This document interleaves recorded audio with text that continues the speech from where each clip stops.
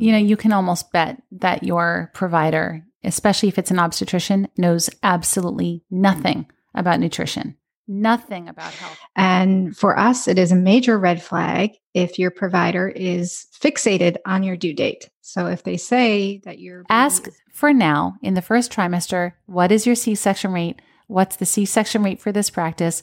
See if they keep track.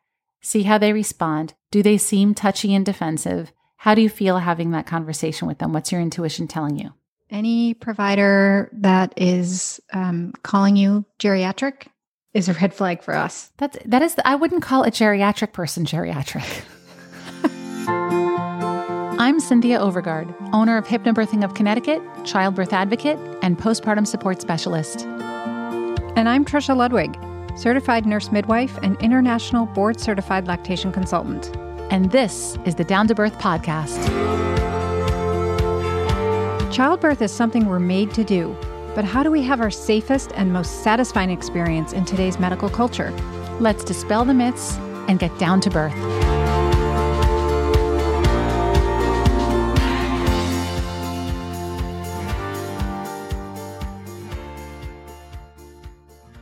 Okay.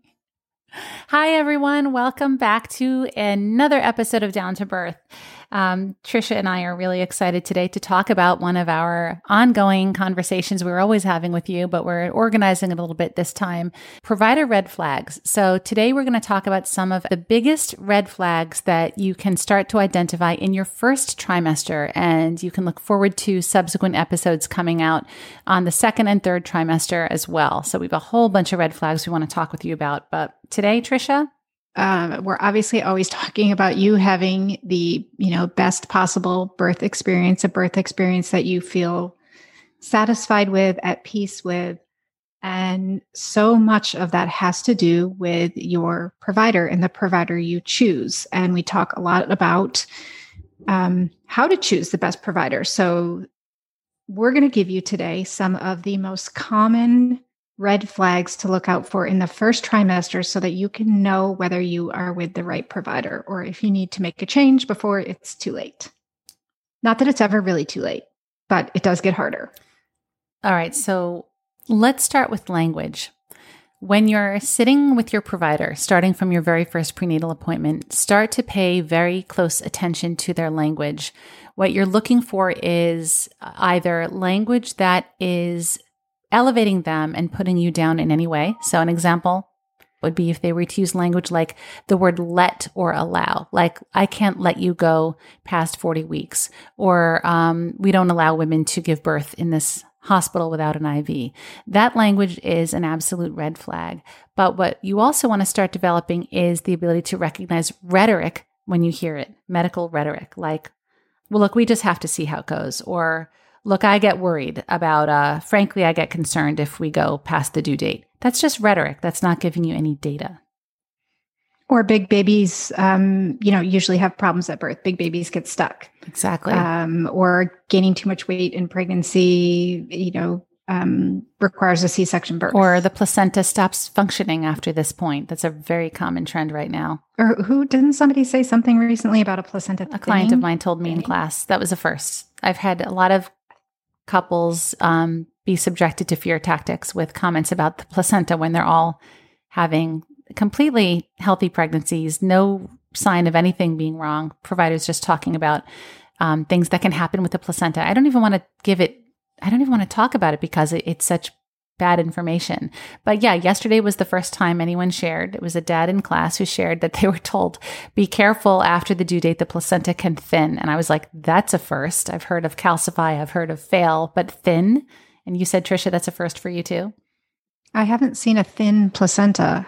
Or heard about one? I mean, it can change. Yeah, the placenta definitely changes, but thin is not. We'll have to look that up and see if that's a thing. All right. So here's something that I think is really an easy trap to fall into. The very nice provider. We don't want to just choose our provider because they're nice. It's great to have a nice provider. It's great to walk into your provider's office and have it feel like it's a, really well designed, safe, friendly, functioning, clean, warm, welcoming environment. That is excellent. We want that. But it is not enough. Do you remember Dr. Stu had a great line in the episode we recently did with him where he said, you don't want the nice pilot. Right. Right? It doesn't matter if your pilot is nice. Good? You want your pilot to be able to fly the plane. It is good if they're nice, but nice is not. Nice doesn't cut it. Point here. Nice doesn't cut it. Nice doesn't get you the birth that you want, the safe, dignified, respectful birth that you want. Yeah. I mean, along those lines, there are a lot of women who say, well, I've been with this OB for 10 years. Okay, that's great. But they were a gynecologist for you up until now. Now that you're pregnant, you don't know them in the obstetrician role. And we don't need to be sentimental about this relationship. You can go have your baby elsewhere and return to them afterwards if you find that another place might be more suited for you, or change altogether. You know, for those of you who know my birth story, episode 10, or if you've read it, my doctor was really charming and nice. And I say that now looking back at her, and she has continued to serve women in this area. And I've had a lot of clients with her, most of whom fired her and found other providers. But when I think of her, I always have this vision of her peeling off this nice mask and like this scary, frightening monster underneath it, because that's how I came to see her. But she was really charming and had a sense of humor. I mean, she gave me 5 minutes per appointment. We'll get into all that. But nice isn't enough. You are looking for someone who's on the same page. In your first trimester, you don't yet know what you'll want for your birth. That's okay. But keep in mind, you haven't made your decision yet about this provider because you haven't formed your vision of your birth yet. Once you do, and that will come, once you do, your job is not to determine whether they're nice enough. It's to determine, is the kind of birth I want in line with the kind of birth they typically attend on a regular day at work? Is it their standard, or will I be the anomaly in their work? Because if you're going to be the anomaly, it's going to be an uphill battle. If it's just the default, then it's going to be a much smoother fit, regardless of their personality. Yes. So right from the get-go, if you are looking to have a VBAC birth and your provider is unsupportive from day one, don't think that you're going to convince your provider to become supportive over time. Anything that isn't 100% absolutely, if a VBAC is what you desire, we will support making that happen, then I would choose a different provider at that point. Yeah, I think we can do a red flags episode on VBAC alone. And we did do a VBAC episode last November, but I think it was episode 63. But if they even use the term uterine rupture, red flag, absolutely unnecessary. And, it is kind of a rule of thumb with VBACs not to have your VBAC with the doctor who performed the cesarean section, because it can be very triggering, even subconsciously. If they're not totally, if you're not sure where they stand on VBAC, if it sort of seems like they're supportive, but they're not really as supportive as you'd like them to be, ask their VBAC rate.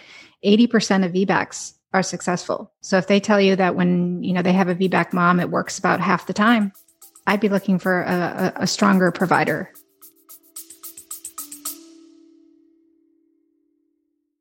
Hey there, all you amazing, strong, and beautiful women, especially you new moms and moms-to-be. I'm Taylor, co-founder and CEO of Vitality. And I'm Taylor's sister, Chloe, co-founder and chief design officer. We started Vitality to encourage and empower everyone to live a vibrant life. We're all about supporting women, especially on the journey to motherhood. When I was pregnant, I really struggled to find comfy leggings that I could wear all day, every day. So we set out to make the best maternity pants out there.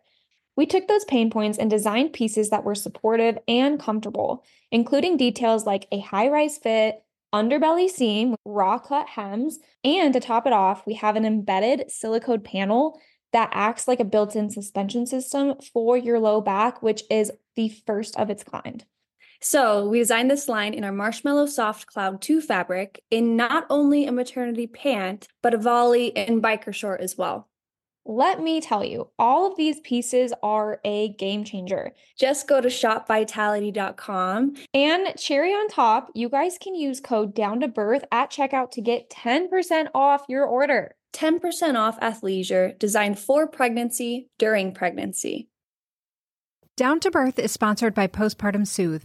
Recovering from a vaginal birth takes many women by surprise. Everyday activities like sitting, walking, and going to the bathroom can be uncomfortable, And Postpartum Soothe is just the remedy to support your healing and relieve discomfort. Postpartum Soothe is a 100% organic herbal blend that's applied to maternity pads in the days immediately following your birth, giving you all the benefits of a sitz bath 24/7. That's because herbs like comfrey leaf, uva ursi, and witch hazel are known for their antimicrobial and anti-inflammatory properties. Postpartum Soothe can be prepared anytime during the third trimester, and it makes a beautiful baby gift. It's a must for any woman seeking a faster, easier recovery from a vaginal birth. Visit postpartumsoothe.com. That's postpartumsoothe, SOOTHE.com, and use promo code DOWNTOBIRTH. Did you know that 97% of women take a prenatal vitamin, yet 95% of us are still deficient in key nutrients for pregnancy and postpartum? After a long time searching for the optimal prenatal nutrition product, we bring you Needed, a radically better prenatal vitamin. Needed's nutritional products offer nutrients that your body can utilize with doses at optimal versus bare minimum levels and are available in capsules and an easy-to-take vanilla powder, perfect for those moms with pill fatigue or nausea. Needed is a woman-founded company offering a superior nutritional product lineup backed by research, data, and insights from nearly 4,000 women's health experts. Needed offers premium supplements for every stage, from egg quality support for women trying to conceive to lactation support for breastfeeding. And you know, Cynthia and I, we love their botanical sleep and relaxation support packets before bedtime. So if you are looking for a radically different prenatal, head on over to thisisneeded.com and enter Down to Birth for 20% off your first order. Next, we have checking in with your intuition. And so when you show up at that appointment, before you get out of your car, just ask yourself how you feel. Are you excited to check on the baby? Are you happy that you have a prenatal that day? Walking in, excited to see that everything is okay. Maybe you have questions you want to ask them. When you're walking out, going back to your car a little while later, how do you feel? Do you feel calmer? Do you feel more trust in yourself? Or do you feel anxious? Are you praying that everything is okay? Do you have new thoughts and concerns you didn't have before that weren't rooted in any evidence of any feedback from your appointment, but just from the conversations, from the rhetoric, from the stories, from the examples your provider gave? Do you feel better or worse having had that encounter with them? That is a very valuable bit of information for you. If you're feeling worse, it's a red flag. That's probably the number one thing you can always go back to. I mean, that works wherever you are in the pregnancy. It's like the top red flag. How do you feel when you leave your appointment? Better or worse? Yeah. Yep. Here's one that really, I think, is super important. Does your provider make eye contact with you? It seems so simple, but it's surprising how many just people in general that you're speaking to don't make eye contact, and eye contact is the basis of trust. So if you can't have good eye contact with your provider, then what does that say about the trust between you and your provider? And trust is essential for you to have the birth experience that you want. And does it feel genuine? Does it feel safe? Yeah. I think the absence of eye contact would be a red flag. If you have eye contact, I don't think it means you're in the clear. Because some providers have good eye contact. But yeah, I think the absence is a big red flag. That's so true. Yeah. There was one midwife who never looked me in the eye. And I've always said that was one of the things that just never made me feel safe with her. She was always in a bad mood. I never liked that either. But she never looked at me. She would be writing. And then when she would answer questions, she would glance off to the side like she had to think about what she was saying, but she wouldn't look at me. It's really awkward. I mean, I think it's rare probably that a provider makes zero eye contact with you. And that is a massive red flag. But I mean, that's kind of like a provider who doesn't speak to you from that. Yeah. I mean, that's kind of the same thing. But I think there's a degree too. How does the eye contact feel? Is it genuine? Yeah. Does it just feel open? Brief moments and then looking away? When you're asking a hard question, are they looking you in the eye and giving you a sincere, thoughtful response? Can they keep their gaze? I mean, we're talking about relationship building here. I mean, you wouldn't want to be with someone who couldn't have healthy eye contact with you. Yeah, I think you're right. And body language in general, I think, Trisha, is such a good one that you're bringing up, because I've so often heard couples say things like, well, we asked this question and the provider got really defensive. Yeah. It's like, ooh, that's a major red flag. If their ego is involved and they're getting defensive, they are definitely, in my opinion, they're in the wrong line of work. If they look defensive and act defensive, oh, it tells you so much. Right. So pay attention to eye contact. Here's kind of a silly one, but I think it actually is very telling. If your provider suggests that you take a gummy or Flintstone prenatal vitamin. I've never heard of that. That's like, talk about infantilizing. Take a Flintstone prenatal vitamin. They don't even make prenatal vitamins, it's actually really common. Do they make prenatal vitamins? Yeah, they do. They make prenatals? Oh, no. They're kid vitamins. But a lot of times, I've seen this happen a lot. Providers will recommend it because they're more tolerable. They're chewable. They taste, they don't trigger nausea in women. Oh my goodness. But the reason I think it's a little bit of a red flag is because I don't think a Flintstone vitamin has any nutritional value. And so if they're just throwing that at you, it's like, have the conversation about diet. You can almost bet that your provider, especially if it's an obstetrician, knows absolutely nothing about nutrition, nothing about health. So you might be better off finding a naturopath or finding someone else to build into your birth team. Because honestly, I would always say, when you want to learn about health and nutrition, do not go to a doctor for that. You go to them when you need intervention and you need medicine, but they don't study the avoidance of illness. They don't study nutrition whatsoever. Well, and pregnancy is a really important time for nutrition. So for midwives, it is a big part of what they do. Yeah. For midwives, I know that it is.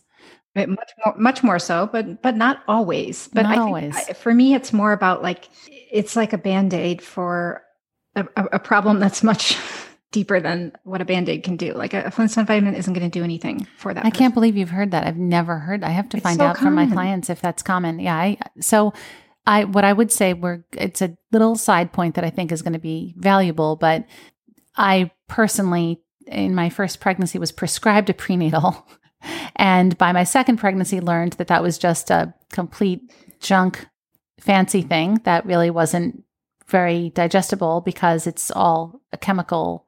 So anyway, for my second pregnancy, I went to Whole Foods and bought food-based vitamins. Yeah, I mean, I don't think anyone's going to have a problem with those. I think the idea is that vitamins are prescribed a lot in pregnancy is because insurance will cover them, and then people will possibly take them. I don't think they're covered for that reason personally, but I'm maybe more of a cynic on this topic. I think that they're prescribed in pregnancy because pharmaceuticals and doctors have the relationship they do, and it's a humongous moneymaker for pharmaceuticals, but they can't make a vitamin that's as good as a 100% food-based vitamin. So food. They're skipping the nutrition conversation, and they're trying to prescribe something or throw a little kid vitamin at you to just check the box. That's true. And then it gives women the impression that they've had their nutrition for the day rather than that they need to actually eat a healthy diet. That's what you're saying. Yes. I don't think we can have a provider red flag discussion without talking about due dates in the first trimester. Even though I know we will talk a lot more about this in our red flags in third trimester, it's still the first trimester. Your first prenatal visit is going to be when you get assigned your due date. And for us, it is a major red flag if your provider is fixated on your due date. So if they say that your baby is due on August 30th and there's very little flexibility around going past your due date, that is a red flag. We know, babies can come 2 weeks before, babies can come 2 weeks after. It's really a month of time around that. Guest date is what we prefer to call it. Yeah. It's much easier to have that conversation in the beginning and make a change in your provider in your first trimester or second trimester than it is when you get to 39 and a half weeks and they're talking about induction because your due date's in a few days. Right. Not evidence-based. Okay. So the next one is, what is their C-section rate? Here's the problem with this one. They don't have to report those numbers to you. They probably don't care to keep track of those numbers. And they might answer as though they know exactly what the percentage is, and you'll have no way of knowing if that's actually true. But it is a very good way to start to get to know them. So when you ask them their C-section rate for that practice, it's also interesting to see how often doctors throw their colleagues under the bus. And it also covers themselves in the process. A really common response is, well, mine is 17%, but with these guys, theirs is way higher. Well, okay, red flag, because you very well could get one of those people. But I think I just don't trust that kind of conversation at all. That doesn't sound authentic to me at all. But there's no way to know when it's true, which is the real challenge. What's going to end up happening as you inform yourself through your pregnancy and get educated is later in pregnancy, you can start asking more meaningful questions such as, what are some of the most common reasons you give C-sections? And by then you'll know which reasons for C-section are red flags. Failure to progress being the number one reason in the country. And it's not a medical indication. It's a matter of duration of the labor. So ask for now in the first trimester, what is your C-section rate? What's the C-section rate for this practice? See if they keep track. See how they respond. Do they seem touchy and defensive? How do you feel having that conversation with them? What's your intuition telling you? If they're saying, why are you asking? C-sections are great. Anything they say, pay attention to. It's going to tell you a lot. If they're nonchalant about C-sections, if they tell you that you can schedule a C-section, I would personally consider that a red flag because that points to a less safe birth for mother and baby. C-sections are the most wonderful thing in this entire field of childbirth when they're needed. And we want to avoid unnecessary cesareans because of vaginal birth, all things equal, is significantly safer for you and the baby. And the World Health Organization has plenty of data on that information if you're ever so inclined to want to read about it. But if they're nonchalant about it, if they mention scheduling, oh, it's easy, why not? That's a red flag. Maybe you could ask the question, do you ever perform unnecessary C-sections and see how they respond? Do you know what I once heard that a doctor said? I don't know if I told you this. This is nuts. The quote was, women were never meant to give birth vaginally. How can anyone say that? Who do they think they are to say that? They create this whole story around how evolution messed up, as if evolution messes up. Evolution messed up. That is it's arrogant. I think that's an oxymoron. Yeah, it is. It is like an oxymoron. It actually is. It actually is like possible. One. It's right. Like by definition, it's evolution what you know is going to be the safer way to birth because nature is always going for survival. So we're always going to evolve toward what's going to drive up the likelihood of survival. And that is not C-section birth. No, because that's not possible. Right. Without intervention. That's so crazy. Yeah.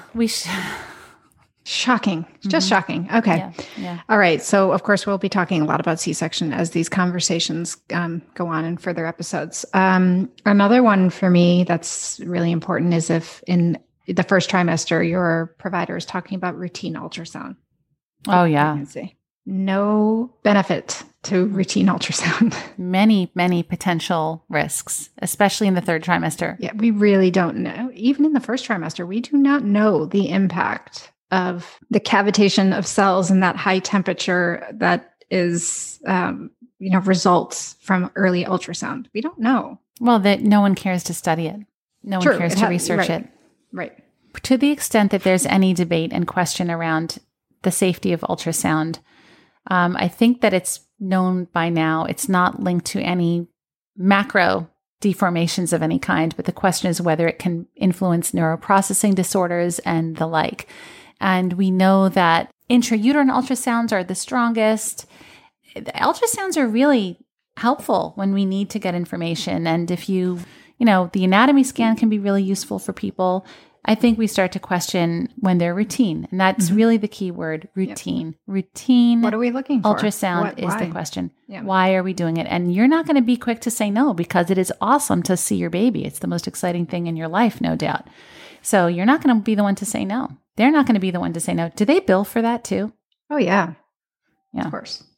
But do give thought to avoiding routine ultrasound and certainly not doing one at every appointment. That is the trend. Okay, let's touch on age because obviously when you go for your first prenatal visit, your age is going to be right up there on the screen. First thing, your due date and your age. So any provider that is calling you geriatric is a red flag for us. I wouldn't call a geriatric person geriatric. Right? It seems like it's a ridiculous word. Like no, I mean, okay. It's just a terrible word. Let's look it up. The definition of geriatric is relating to old people, especially in regard to their health care. So, or an old person who is receiving special care. It's ludicrous to call a woman who's over 35. When you're 35 and pregnant. It is ludicrous. Old and getting special care. You know what? It's terrible to do that. And you know what? The other reason that's awful. It's like derogatory, it feels like. It's not evidence-based.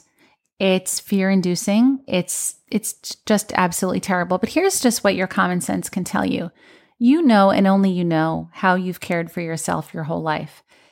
If a woman has smoked for decades, her cells will be older. Her body will be different from a woman who's 42 and has never smoked. You can't put all people into one category. You can't just say the risk of heart disease goes up at this age, because how we've all lived our lives drives up or down those rates. But there's no other way to manage things than in aggregate.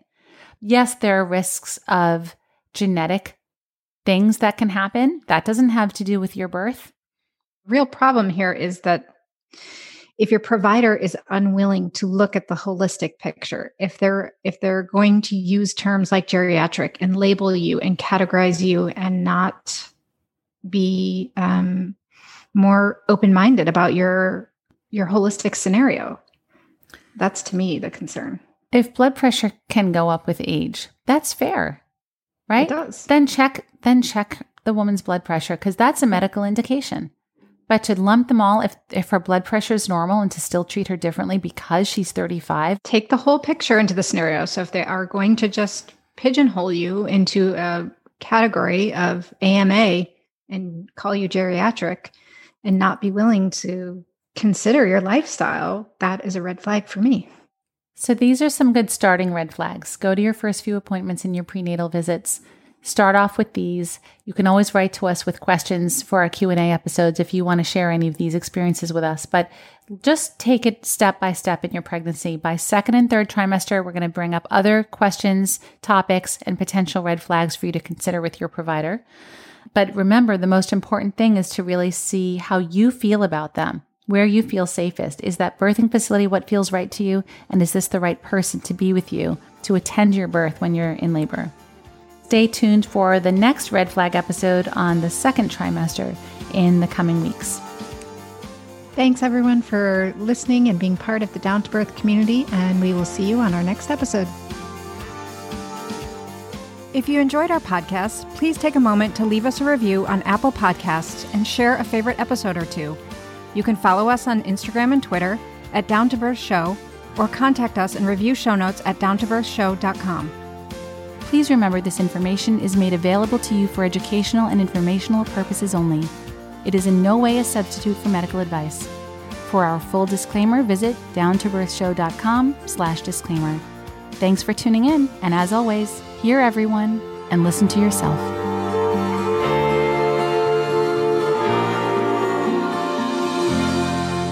It's a bit meant to be that way in the early postpartum. I mean, a woman's brain is biologically hardwired to be extra attentive.